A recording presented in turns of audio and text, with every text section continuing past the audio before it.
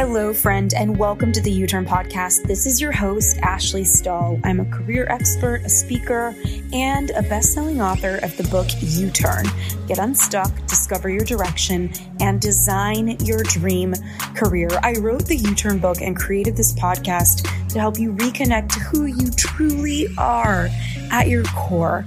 And that's why every single week I bring you a guest on with the intention of helping you upgrade your confidence in work and in love.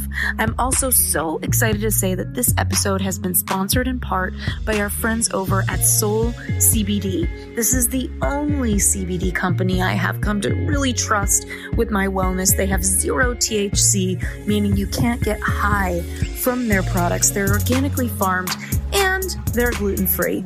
I love sleep, and when I don't get it, I feel like my entire day, my entire week, my entire life is thrown off. And during these times of stress, I started taking Soul CBD's Sleepy Gummy before bed, and I swear by them. Most nights, all I need is a half of a gummy, and these little babes have put my sleepless nights behind me with one delicious fruity bite. Their unique blend of CBD, CBN, and terpenes helps you fall asleep faster, stay asleep longer, and improve your overall quality of sleep. I always wake up refreshed. It's my new bedtime bestie. So our friends over at Soul CBD, I contacted them and I got a discount code for 15% off your order. Just head on over to ashleystahl.com/soul. That's ASHLEYSTAHL.com/SOUL to access our special page with them. And don't forget to use the code U-Turn at checkout. That's YOUTURN. Now let's get into this week's episode. Hey, U-Turners, this is Ash here, and I don't know if you've noticed every now and again we love to spotlight a podcaster out there that we think is just doing amazing work. And so this week, I wanted to do a spotlight on Chase Tuning, who is the host of Everforward Radio, the podcast. This show is just really awesome because you learn how to propel your life forward and, like Chase says, ever forward. As a host, he's really special. He's able to share his personal experiences and those of his guests in a way that really help listeners understand each episode topic. So if you're looking just to feel like that word forward in your life, like you're moving more forward, check out his show, check out Everforward Radio. And he provided one episode to us that was one of his favorites. And it's about how to take risks even when you fail. So I find that this episode about failure is so powerful and inspiring, and Chase is just doing amazing things. So thanks again at Everforward Radio for sharing this podcast episode with the U-Turn community, and I hope you all enjoy.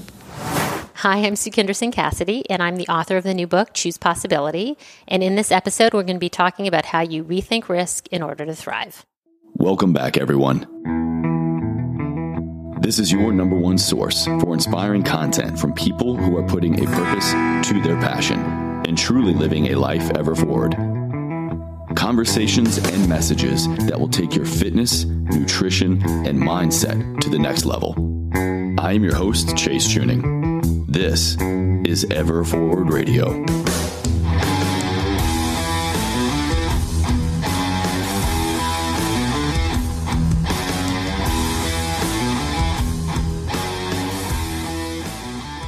Welcome back to Everforward Radio. My friend, thank you so much for tuning in with me here today. There are literally millions and millions of podcasts out there that you could be tuning into, but you know what? You're here right now, and you have tuned in to a phenomenal piece of content, a conversation with Sukhinder Singh Cassidy, where we are going to be diving into busting risk-taking myths and magnifying our impact as humans, entrepreneurs, and for all my other CEOs out there. So listen, have you ever felt like you've made the wrong career choice?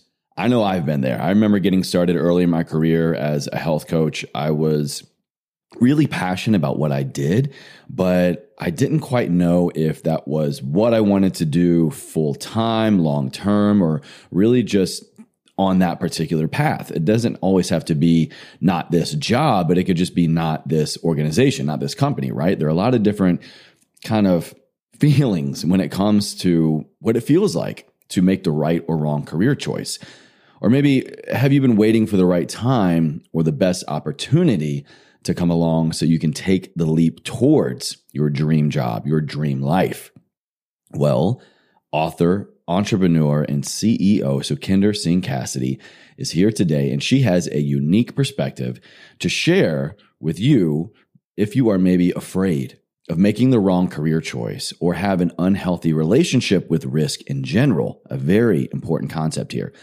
Sukhinder says that, quote, even when we think we have a failure from which we'll never recover, there's still another move. There's still 5 more choices to be made, in fact. So listen, my friend, your potential for receiving life's rewards is not limited.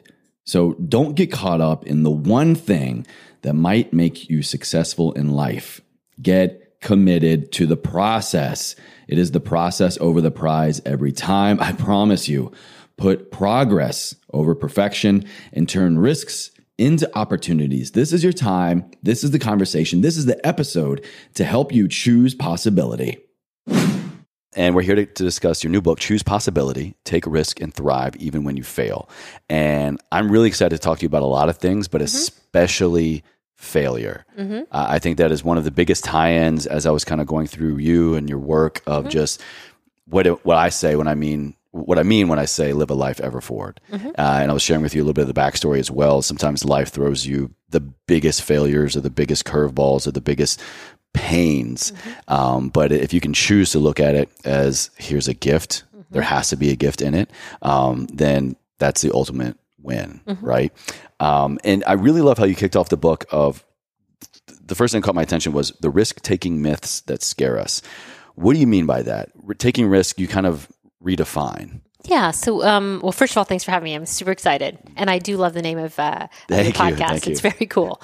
Well, when I say the myth-taking risks that scare us, I think most people imagine that risk is this binary choice, right? We look at the world's biggest risk takers and we think, well, in order to succeed greatly, you must take a mighty risk. And so on the one hand, that sounds really inspirational, right? You're like, okay, take a mighty risk. But if you think about how inaccessible that is, because what you imagine is that risk itself must be a choice that's so great that like large reward is the one possibility, but then abject failure must surely be the other, right? It's either or. It's either or. So people think of it as a binary choice. And I think when we have that mindset about risk, this is one of the biggest myths. I call it the myth of the single choice. Then you put a lot of pressure on yourself to make a perfect choice, right? Because if you imagine that the outcome is binary and large, then you might never take it. And instead, and I don't know, this has been the result of obviously my own career, and I'm sure you have many stories that can relate. Instead, I feel like don't overweight, like the idea that you need to overweight the first choice to me is the craziness, because in my own lifetime, it's been, I don't know, 100 choices before I got a reward, maybe 1,000. Yeah, seriously. Or I got the reward I originally expected or something different, but let's call it something meaningful. Right. Of significant size that others would point to and say, wow, Sukhinder got a reward from that. So when you know that there's 100 or 1,000 choices, all this weight on the first choice may be a false positive, right? You think like, if I choose perfectly, I'm going to be successful. But I'm like, well, what if it's what you do in the other 99 chances at bat? Right, yeah. So I think that myth that one of the singular myths is this myth of the single choice. And then I think there are all sorts of adjacent myths to that. There's another one that I think of and I talk about in the book called the myth of risk and reward. We think that surely risk and reward are proportional. Small risk, small reward. Big risk, big reward. Very linear, right? Like you can sort of map them on a grid. And then once again, if I look back at my own career, there were small things that had big outcomes, big risks that quite frankly were not big failures or big successes. And small risks that turned into, as I said, like, something extraordinary, big failures that failed to topple me. And so this idea that risk and reward is linear on any single risk is going to lead to the singular reward you imagine, I think is another big myth that holds people back. Can you maybe take us back to a moment in your many careers, your Yes. life experience Yes. of a reward, a success, or a failure that in your mind at that moment you thought was yes, this is going to be my defining moment. This is the biggest success, or the opposite. This is going to completely ruin me. And maybe it surprised you. Yes. Well, I think you're hitting on this pressure we all put on ourselves. So, as you said, I've had a few different chapters in my career, but one big chapter was as an executive at Google. And so I joined Google in 2003 to build first their local and maps business, and then to build their international business, which I scaled to a multi-billion-dollar business. And so in 2008, I was starting to think about what was next. And it was clear I was never going to be the CEO of Google. I mean, as high up as I was, Google was always going to be run by a product leader and engineer. And in fact, a product leader succeeded Larry and Sergey. And so I was sort of at the pinnacle of my career, and I was like, I'm going to go be a CEO or start a new company. And instead of going to something established, because I never knew, like, was it Google or was it me? Fair point. So I was like, and I had been an entrepreneur before, so I wanted to go and run something entrepreneurial again. I need to know, is this correlation or causation? Yeah, exactly. I was like, maybe I'm not nearly as good as people think I am. And so I started thinking about what was next, and I looked at a bunch of e-commerce startups, and I wanted to move into e-commerce because I thought e-commerce was going to go through another wave of innovation. At that point, like, the best of e-commerce was like low prices, fast shipping. There was no like lifestyle e-commerce. There's no inspiration in commerce, right? So I could see this was starting to unfold. I did all my due diligence. First of all, I quit Google and went to park myself at a venture capitalist firm. I studied the landscape. Which is a feat in and of itself, by the way. I think who leaves Google to like, I think I can find something better or different. I know, right? I mean, it's a risk. It's a risk, that is right? risk and bravery too. Well, it's nice of you to say. We'll see. You'll hear how the story turns out. So I tried to be very calculated in my choices. I picked e-commerce. I went to a venture capitalist firm to study all the available companies. A certain company had been calling on me for 2.5 years, and I really loved what they did. A company called Polyvore, which was like an early Pinterest-like player. Okay. With a rock star engineering team. I knew the board members, I knew the investors. And so ultimately I chose to go to Polyvore. And I remember I wrote an op-ed about, I think on Fortune, about like becoming a CEO of a startup again and how afraid I was, but I was willing to take the ego risk and obviously financial risk to do that. And I took that leap, and it was very studied. Even though it was a startup, I knew the volatility I was going to be facing. And 6 months later, I was out. I mean, I was flat on my face out. The founder and I both wanted to run the company. I think he thought he wanted a CEO, and it turns out that once I was in the seat, he didn't really like that idea as much. Careful what you ask for, kind of thing. Yeah, maybe. Yeah. I found out that I was maybe in the seat with somebody whose values were not similar to mine. We had very different leadership styles. And at month 6, the board faced a choice on who to pick to keep running the company, and they chose him. And so, keep in mind, I had left a $2 billion plus business. I was managing 2,000 people. I was like one of the most senior women and leaders overall at Google. I'd come to this 10-person startup. Yeah. And I failed in my first CEO job. So to your point, I really did think that was it. I really thought that. And remember, going in, I think this is the startup that defines me. This is the thing that makes me a successul CEO. I'm going to grow this, and I'm going to prove to myself and everyone else that reminds me of Silicon Valley. Did you watch that show? Yes, I've watched all of them. But makes me think like this is going to be my defining moment again, right? Post Google. And not only is it not my defining moment, then I worry it's my defining moment the other way, that I am just a failure. Wow. And so people always sort of, I talk about that story in the book, but I think there are two things that came from that for me. First of all, I clearly thought I was looking for the perfect choice. I was pretty calculated in my risk taking, and I look back on that and we'd say, okay, that was a failure, right? But then when calculated 10 years later, let's see, I left Google. I wanted to be a CEO. Okay, I became a CEO. I wanted to be in the e-commerce field. Okay, I ended up in e-commerce.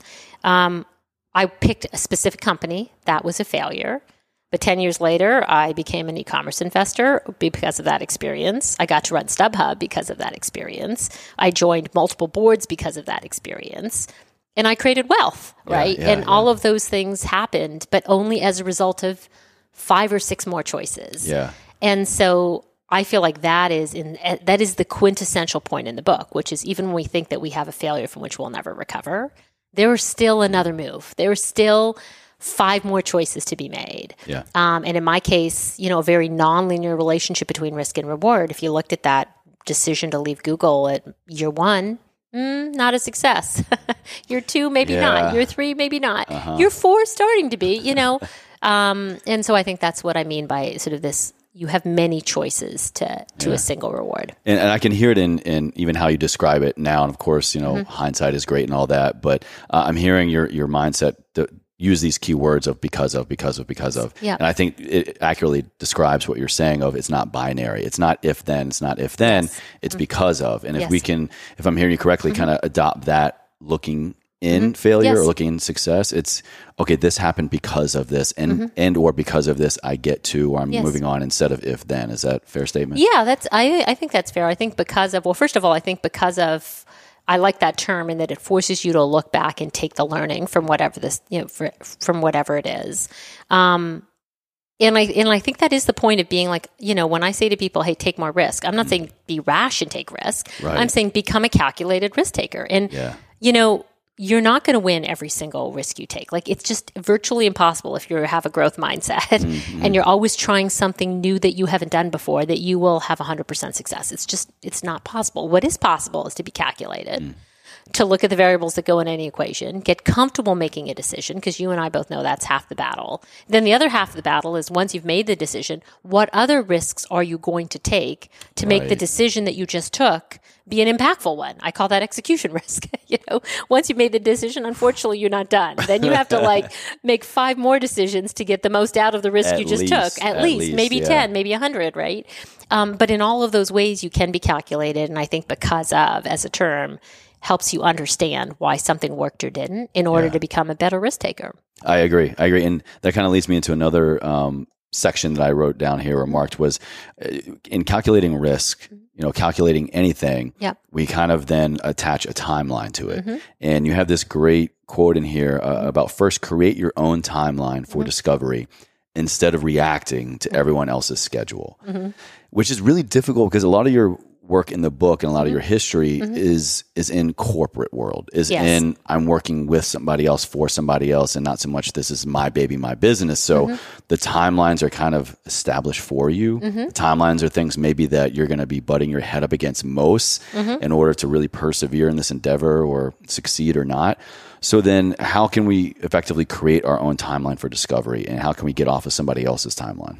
Yeah, well, I think there are a couple of things going on there. First of all, just so you know, I'm always in favor of having a timeline, because when we try and make decisions with no timeline, then we sort of may risk not deciding anything. And it's like an eventually thing. It's an eventually thing, and we both know there's no accountability. Yes. And then the conditions around us are always changing, right? So we think there's no cost to making no decision, but the cost of stasis is often that the situation you thought was under your control is not. This is something that you thought you had time to decide, you don't. It gets decided for you. So I'm always in favor of having a timeline. But the point I make in the book about how do you take control of your own timeline, often the pressure we feel to make a decision is coming from one of two things. Like when we feel like, number one, it's self-inflicted. We're like, we're not growing as fast as we should. That's a good kind of pressure. So then you set a time bound, sort of said like, hey, in the next 3 years, I'd like to achieve X, right? So that's a good kind of time bounding, because then you'll make a decision if you have a time frame.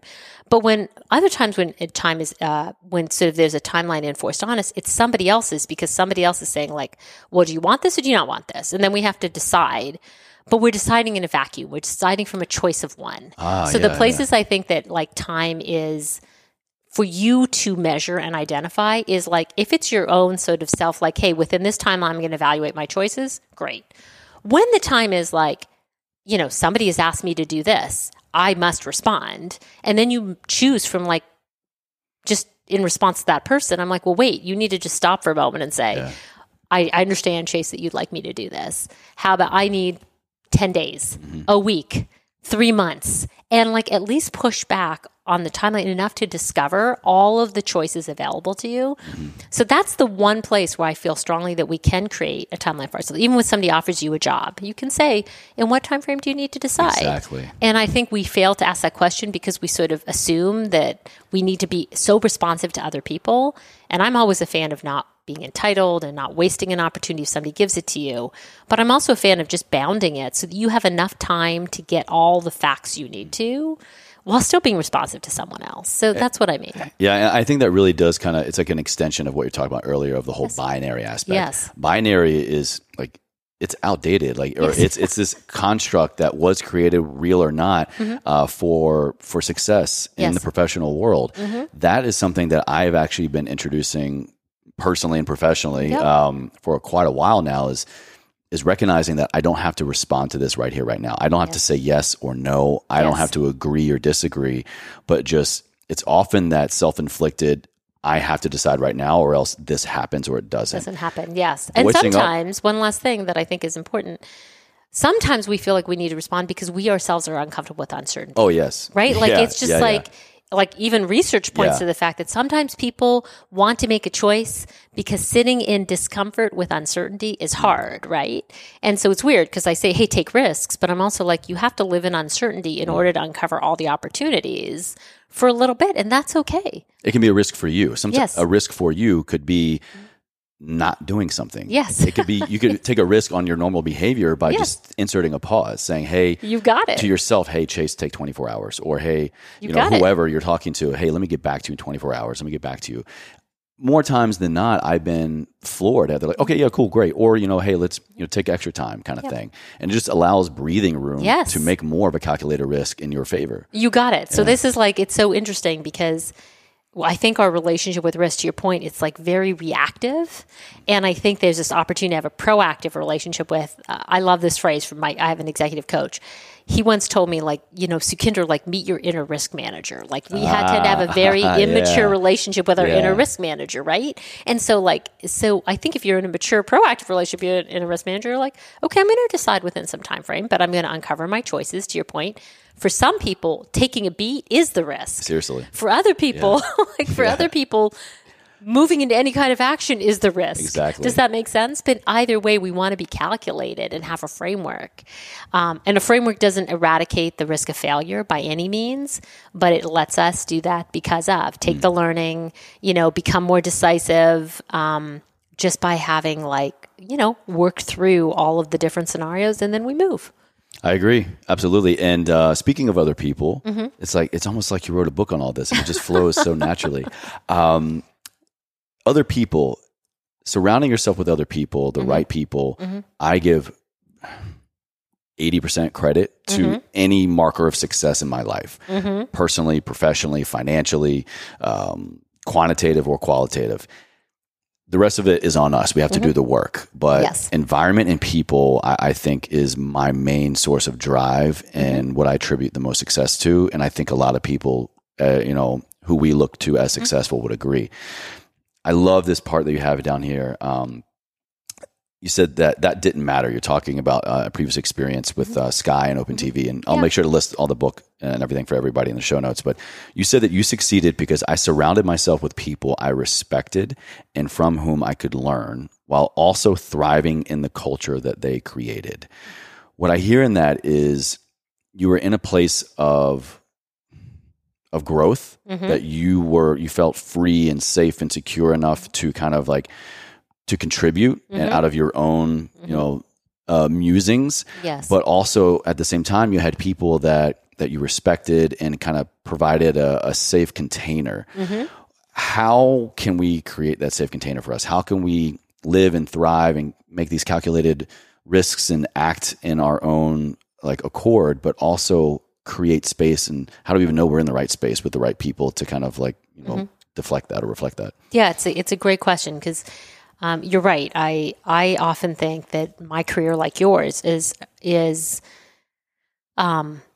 because of my good fortune and increasingly looking to work with people, who, as you said, allowed me to thrive. So first and foremost, I think, what do you extract from that? You want to go to a place where I always say where people have different skills, they're diverse skills, but very compatible values, right? So I think that when we say what do great people look like, they're people who offer us learning that's different from what we have, but whose value system makes us feel included, welcome, that we're in a fair environment. Fair matters, as you know, where our work can shine and where we feel safe to do our best work. And quite frankly, when we feel safe to do our best work, we're also safe to take risk, right? Yeah. I mean, so there's and you want to give more too. And you want to give more. You want to contribute more. You want to have an impact, right? So it's this weird combination. And I say it every leader I've ever worked for that I consider tremendous, including my own inspiration, was my dad, which I talk about in the book. are people whose skill sets and style was actually not the same as mine. In some ways, pretty diverse. So I would always learn from them. I'd be like, wow, that's what it looks like to be patient. That's what it looks like. That's what it looks like to allow somebody to finish a sentence. Oh, that's what it looks like to, have like, a less intense personality that like, but in the best way, right? Yeah. And then, so I felt like I could show up and be my most aggressive self, and they were different, and I could learn something from them about how to, manage my own, pieces of work while still like being able to thrive. But number two, when I say our value systems were the same, I knew every day they woke up transparently, with authenticity, with candor, with some set of lived experiences that they modeled in who they were as leaders every day, that I could be like, yes, like, whether or not you're my buddy, I really don't care. I just know that how you kind of lead, I have a lot of respect for, right? Like what your value system is. So I think the most important thing when we look to other situations is to find for ourselves people whose values fit our own, and really who are pretty diverse. So I think, there's a book called Super Bosses that I reference in the book. And it actually looks at the research around who super bosses are, people who attract and retain the best talent. And the reality is they all look really different. They're not all friendly. They're not all extroverts. They're not all people who ask us, and know the names of all our children. They actually look remarkably diverse. But what they're very good at is they're very good at being people from whom you can learn, who you can apprentice under, and who attract themselves talent. They're like talent magnets. So I think there's something, pretty magical about looking for that. And certainly my career, when I've thrived, it's been in those conditions. And the 2 times I can point to in my career where I went awry, including the experience I talked about going to Polyvore, it's not even about the struggle with the board or whatever. It's that I was in the boat with a founder, effectively who had a lot of control in the company. Yeah. Whose values and mine just weren't similar. Doesn't matter how well matched we were IQ-wise, right? It just like our styles of operating and what we valued and how we operated was different. So I kind of have a follow-up, slightly devil's advocate question to that. Sure, please. Do you think, is it possible to be in a professional environment, to be in a working relationship somehow, some way, and fairly evaluate, hey, our working relationship, there's no denying what we say we are going to do, we do. And we crush it. We're the best at it. Yeah. We're growing. We're scaling, all these things. But I don't align with your values. Is it possible? Yes. Is it possible for that to happen? Is it possible for us to maintain that? Yeah. So first of all, I think it is possible to have fun and do work that's creative, even with somebody who doesn't share your underlying values. Is that possible? Yes. Let's talk about the environments in which that's possible. Yeah, please. When there's a business with tailwinds, when things are growing really fast, when you're having fun. Like, you all know this, that like, let's say you wake up every day with a boss who doesn't share your values.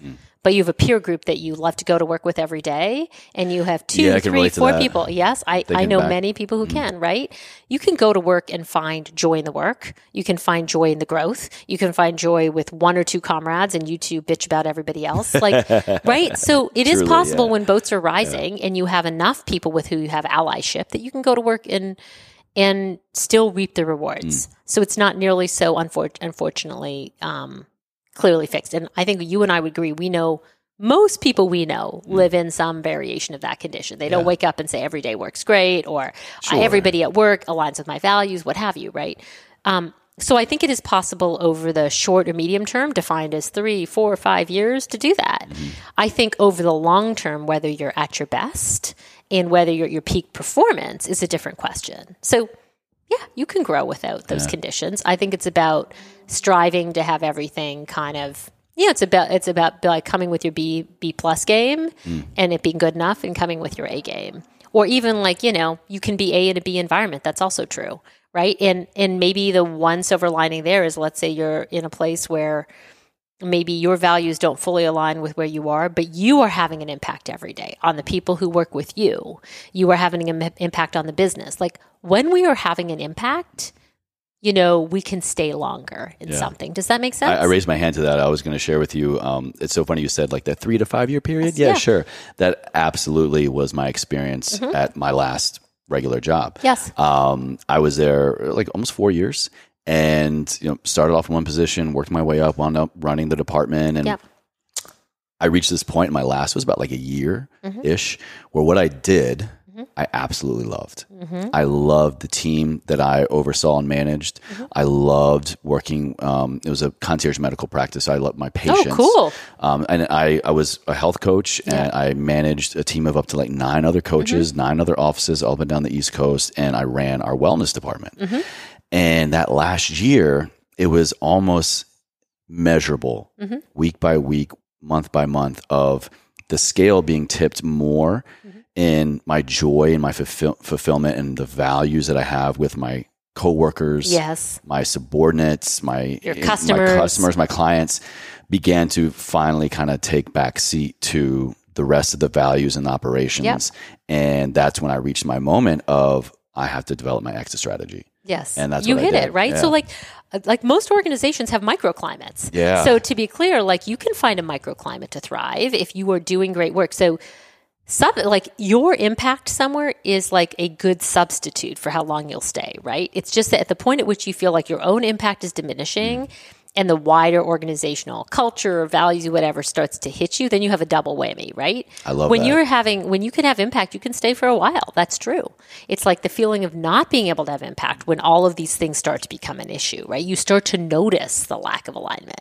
So I think I'm not suggesting nirvana to anybody. I'm like, yes, I would put the people ahead of the what, but we always strive to do, work we enjoy with great people. Of course. Yeah, and sometimes you end up in one of the two situations. Maybe you end up with a great person, but you're not enjoying your work. Maybe you end up doing great work, to your point, of work you enjoy, but you could take or leave, the value system, the rest of it.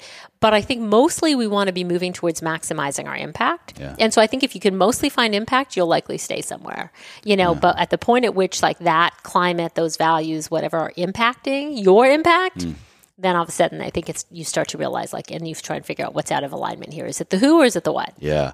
So to that, I'll follow up and say, and of course I'm a little bit biased now because I've been an entrepreneur running my own business for pushing 5 years now.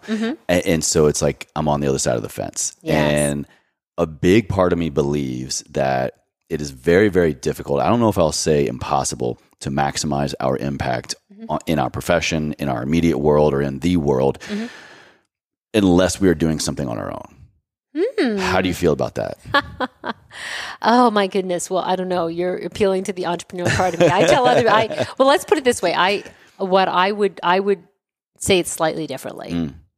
I feel like it is impossible to thrive over the long term without feeling like an owner.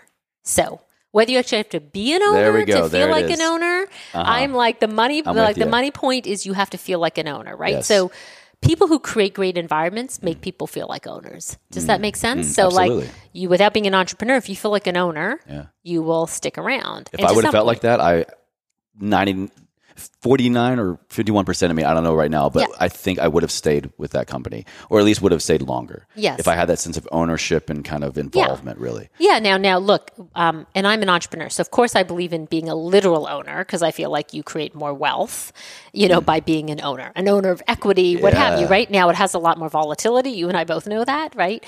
But it has this feeling every day of like moral authority where you wake up and you know that your sins are your own. You know that, like you're rightly or wrongly, you're trying to create a system in which your own values are manifesting. Absolutely. So I believe that's all the upside of ownership. But I think that it's also a cop-out to say, don't take this the wrong way. It's also a cop-out to say like, well, gosh, I went to my organization and I didn't feel like an owner, so I headed out. In which case I'd be like, okay, well, what are you doing to be an owner? Like it's not all on your leaders or your organization, right? I agree. Yeah, exactly. Yeah.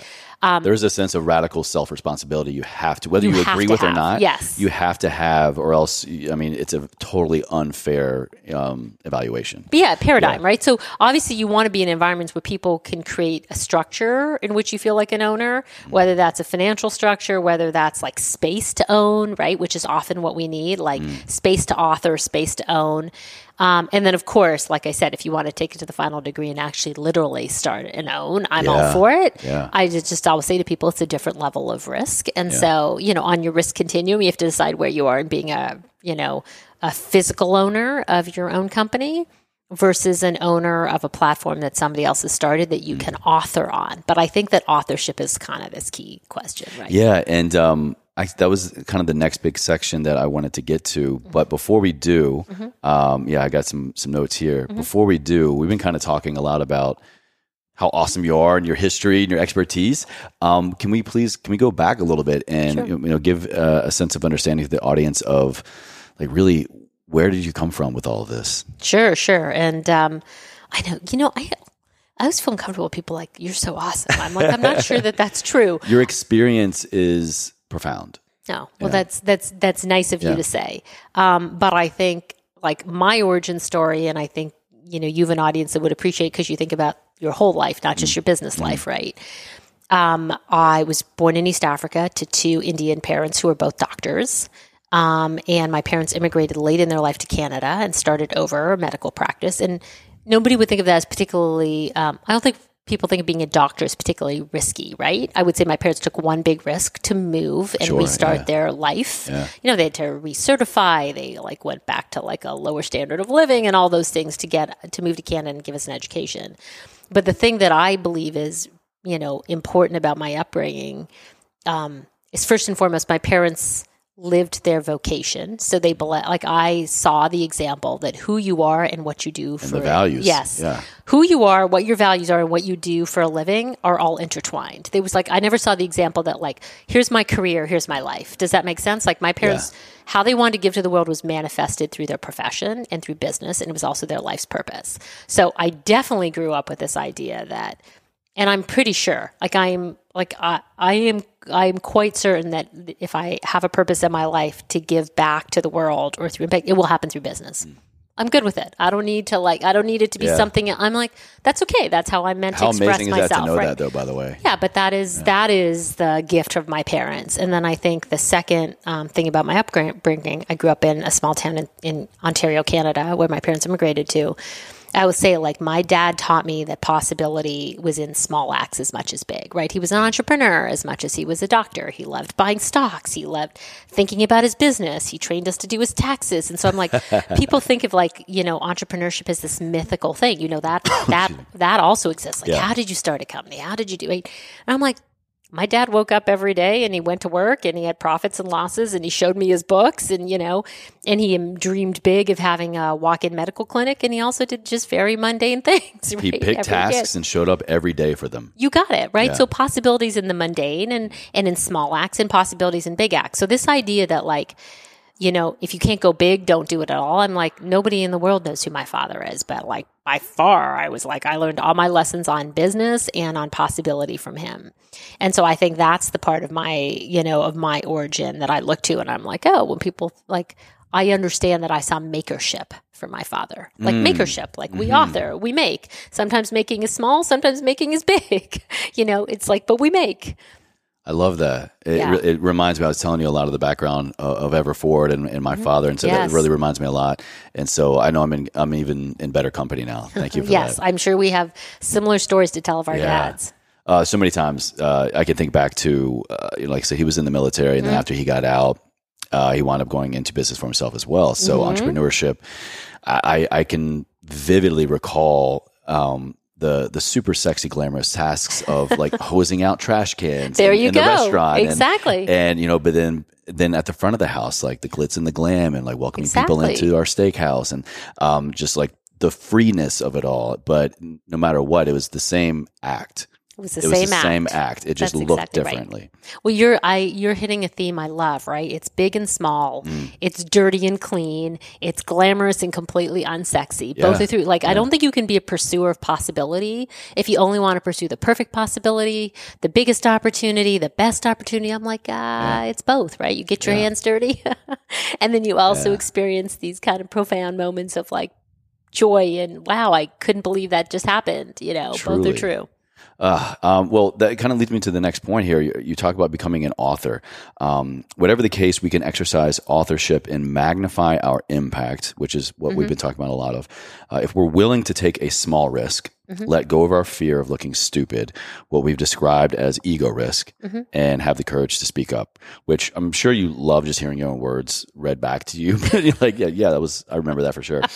But that really stood out to me. And I think it kind of like describes what we were just talking about. But I would love to hear, what do you really mean, and how can we develop the courage to speak up and become an author? Yeah, well, we talked about this idea of authorship. It's interesting because, as I said, sometimes I find it ironic that we gear ourselves up to make a big choice. And then all of a sudden we discover on the other side, like, okay, now we actually need to make that choice successful, which means we need to make a bunch more choices, right? Like I said, there's a risk to make a big decision, and there's what I call execution risk, which is like, oh shit, I just made this big decision. Oh shit, I took a step. Yeah. Oh shit, I started a business. Yeah. Oh shit, now I have to make 10. Take 10 more risks to make that business successful. So in that work that I call execution work, I talk about being an author because I'm like, I have this thesis in my head, or this formula, and then the authorship will relate to it, that says, okay, we take a risk, we want the big reward, but between us and the big reward is a series of choices. And every time we make a choice, we want to have impact, right? And you know that if you pile up enough impacts, you'll get the big reward, right? And even if you fail to get the big reward, if you've had a bunch of impacts, you can remix all those impacts and find a new career. You can find a way to like make something if you've had enough impact. Absolutely. So I always say to people, like, before you aim for the success, aim for impact. And so when you're like, what do you mean impact? I'm like, well, you have to go to work every day and do things that are more likely than not to produce more impact. One of those things is being an author. And so people are like, what do you mean by being an author? I'm like, well, we're all authors. You have an original idea. You had an original idea and you manifested a podcast. Let's say I have an original idea in the office, but I'm too afraid to voice it because I think I'm going to look stupid. And I'm like, okay, well, if you're sitting in a meeting and thinking like, I have this great idea, I'm not going to say anything. I'm like, how are you going to advance the ball? You don't advance a conversation, you don't advance the idea, you don't get it in execution. So I'm also say to people, if you want to be an author, most people have original ideas, right? And that original idea could literally be a different way of doing something. I'm not talking about big, company inventing ideas. But we don't speak because we think that we'll look stupid. I call that ego risk. And I'm like, well, it's hard to wake up every day and have more impact at work if you worry about looking stupid, because the ball gets advanced. Things advance faster when people are willing to put their ideas on the table, when people are willing to look stupid, when people are like, that's how you have more impact, right? There are many ways to have more impact, there's 7, 8, 9, 10 different ways to have more impact at work. But one of the big ones, I think, is to be an author. And I think that is made better by our previous topic about your community. Yes. I think, and I can personally speak, I'm sure you can too, the fear and the ego risk doesn't fully go away. Maybe it does for some people, but it is way more dissolved when you're in an environment that the values and the work are in alignment, and there is that support system and respect. You got it. Yeah. It's true. I mean, it's so perfect funny. Storm almost. Yeah, it is, right? And that's when you find yourself in alignment and you can do your best work and have more impact, because you are absolutely right. I can say to people like, be an author, be a truth teller, ask great questions. And people will say, well, what if it's not safe at my workplace to do so? So I think this idea of safety at work is entirely correlated to taking risk, right? And so, but there are two things that are true. If it's all in your head and you don't know, you have to try, and you're going to learn something about your workplace when you try, right? If you don't know how that's going to be received, well, you're not going to know unless you try. And let's agree, most things you try are not going to be death defining, right? You say something and it's not well received. Maybe that's the person, maybe that's the situation. You're going to be okay. You're going to be okay. The point is, right? The world's not going to come tumbling down on you. But I completely appreciate and agree with, particularly because I do a lot of work in diversity and inclusion. I completely agree with, you have to be in an environment where it feels safe to take risk. And we know that's true when we find people whose value systems or the way they act tells us something about their value system that mirrors our own. And you're so spot on about it doesn't have to be reinventing the wheel for some of these things to actually stick. It takes more courage. How can I say this? I think sometimes it takes more courage than volition or even belief in your idea for it to actually play out in your favor. Yes, I agree with that's right. It reminds me of, I recently read, I think I was late to the game on this book, Originals. It was Adam Grant, I think. Yes. Yeah, and just some of the ideas that I read in that and just the consistency that people had. And it was more of that fight, that internal fight with themselves of, this is a good idea or it's a bad idea, or I'm not pitching it to the right person, or I got to get transferred job location. Some of the crazy shit that happened to these people, but it was the consistency in believing that just something inside of them was just, no, I need to voice this. I need to voice this. and then it just happened. Yeah. I think you're hitting this point about voicing, like giving voice to like our ideas or what we're thinking. It's such a critical part of this. And huge. I hesitate, I don't want people to think from that, oh my God, I need to be an extrovert. That's not the point.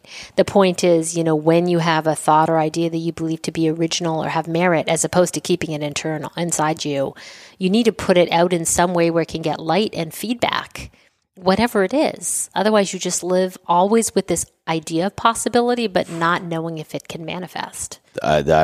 That stings the most for me. Yes. And that's been a lesson I've learned. Whenever I get an idea, the typical shiny object, squirrel brain entrepreneur is just, I vet everything more or less in terms of just putting an idea out on social media and seeing feedback, or talking about it on the podcast, or asking my wife, or running up the flagpole with like a coach or a mentor or something. Never squash an idea. The things that come to be in this world that add value, add impact, turn into major businesses and, financial wealth and just fulfillment in general. How they start blows my mind. I know, it's amazing, right? They were like the kernel of a kernel of a kernel. No, it's amazing. But to your point, it all starts with giving voice to it.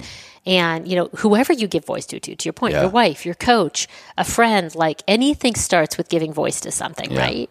Just like it's the kernel of a possibility. And I think when we fail to give voice to something, it's in some ways it's tragic, because it's like what's preventing us is ego risk. And I'm like, okay, so you want to look at those risks and be like, okay, what's holding me back? And of all the things holding you back, if it's ego risk, then you're like, oh, that's a risk worth taking. Like, risk your ego. Well said. Yeah. One other question I want to get to before we kind of get towards the end. Sure. I just want to acknowledge you and your work again so far. We're going to have your book, Choose Possibility, down in the video notes and show notes for everybody. I've thoroughly enjoyed going through this content and just learning. I mean, you've done so much, and so I'll save the rest of it for everybody. We'll get the book for sure. Thanks. But I think where we are in the world right now is a really unique time. And I'm going to beat the dead horse of we're on the other side of a pandemic. It has radically changed life. It has radically changed business. All of that aside, I choose, and my audience chooses to look inside of this and find what is the unique opportunity. Where and how am I pivoting? In your experience now, what we've gone through in the professional world this last year and a half, where is the opportunity? Where's the biggest opportunity you're seeing? And how has the pandemic in its own unique way provided us an opportunity that otherwise never would have happened?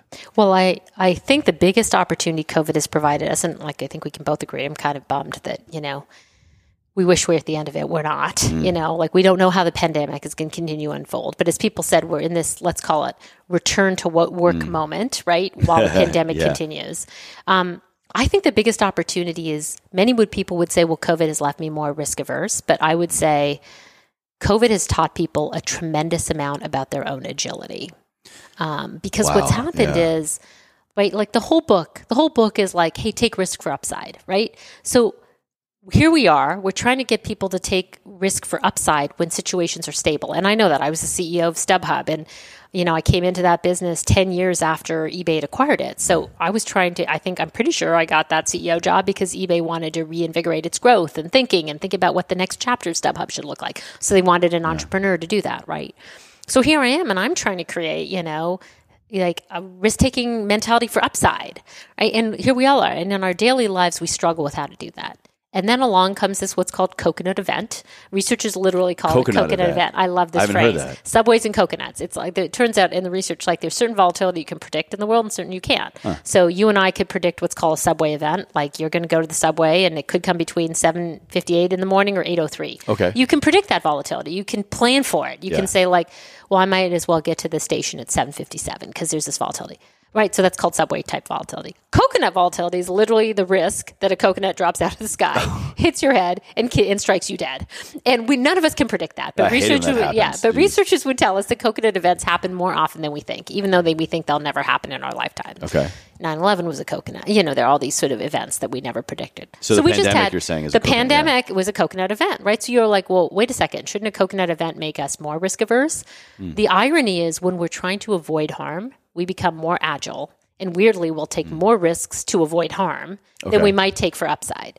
So, like, let's put that all together. So, I gave you the example. I was at StubHub trying to train the company to become more agile. Okay, 2 years of like relatively, stable performance, but everybody's worried about what we're going to lose. So you don't take any risks for the upside. You're like, well, I could lose my revenues. I could, so you don't take any risk. And then along comes a coconut event called COVID. And in a side of a week, 95% of our revenues are gone, right? Like, it was that. It was dramatic. I think there was a point where 20,000 events canceled in the same week, the week of March 13th, all the leagues canceled, all the live events rescheduled or canceled.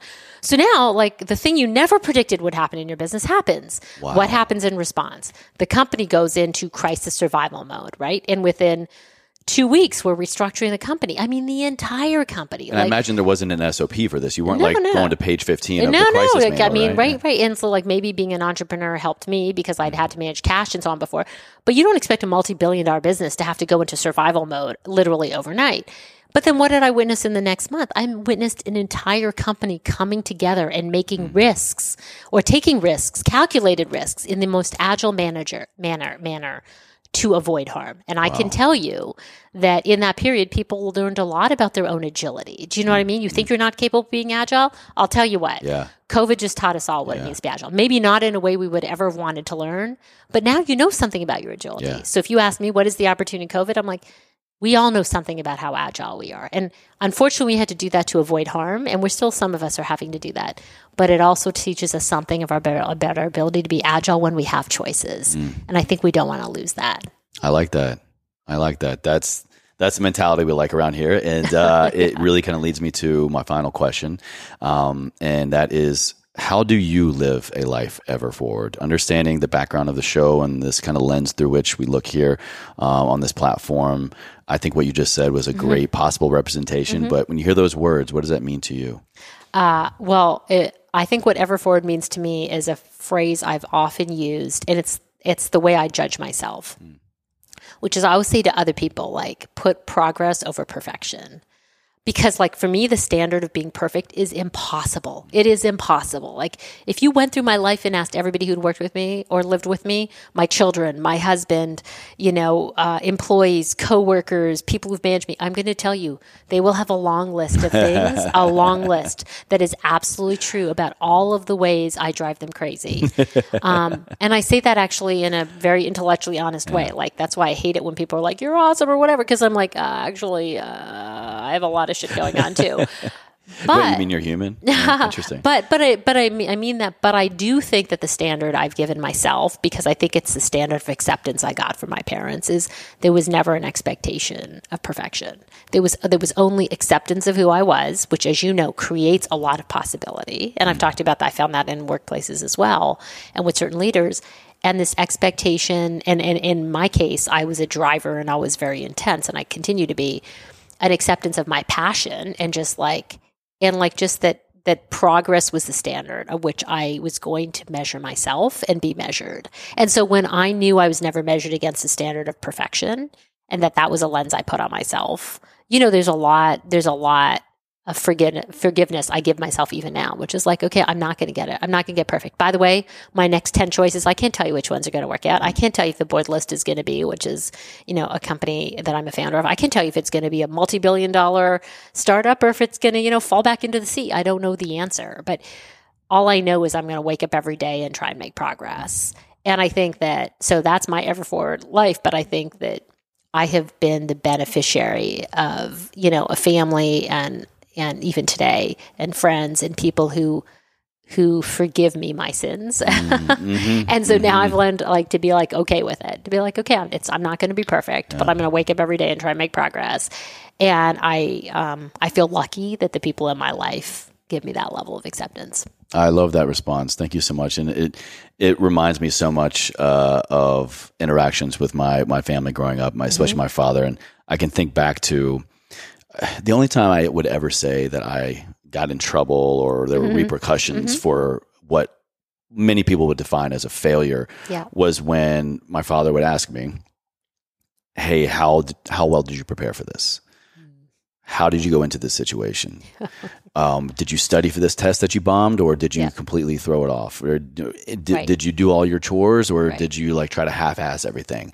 It was only then did my dad and I have a problem. What's interesting, because he didn't hold you to the standard of perfection, but he held you to the standard of preparedness, it sounds like. And and I don't know, just like putting everything into everything you do. Yeah, truly. That's a pretty good standard. Yeah, thanks, Dad.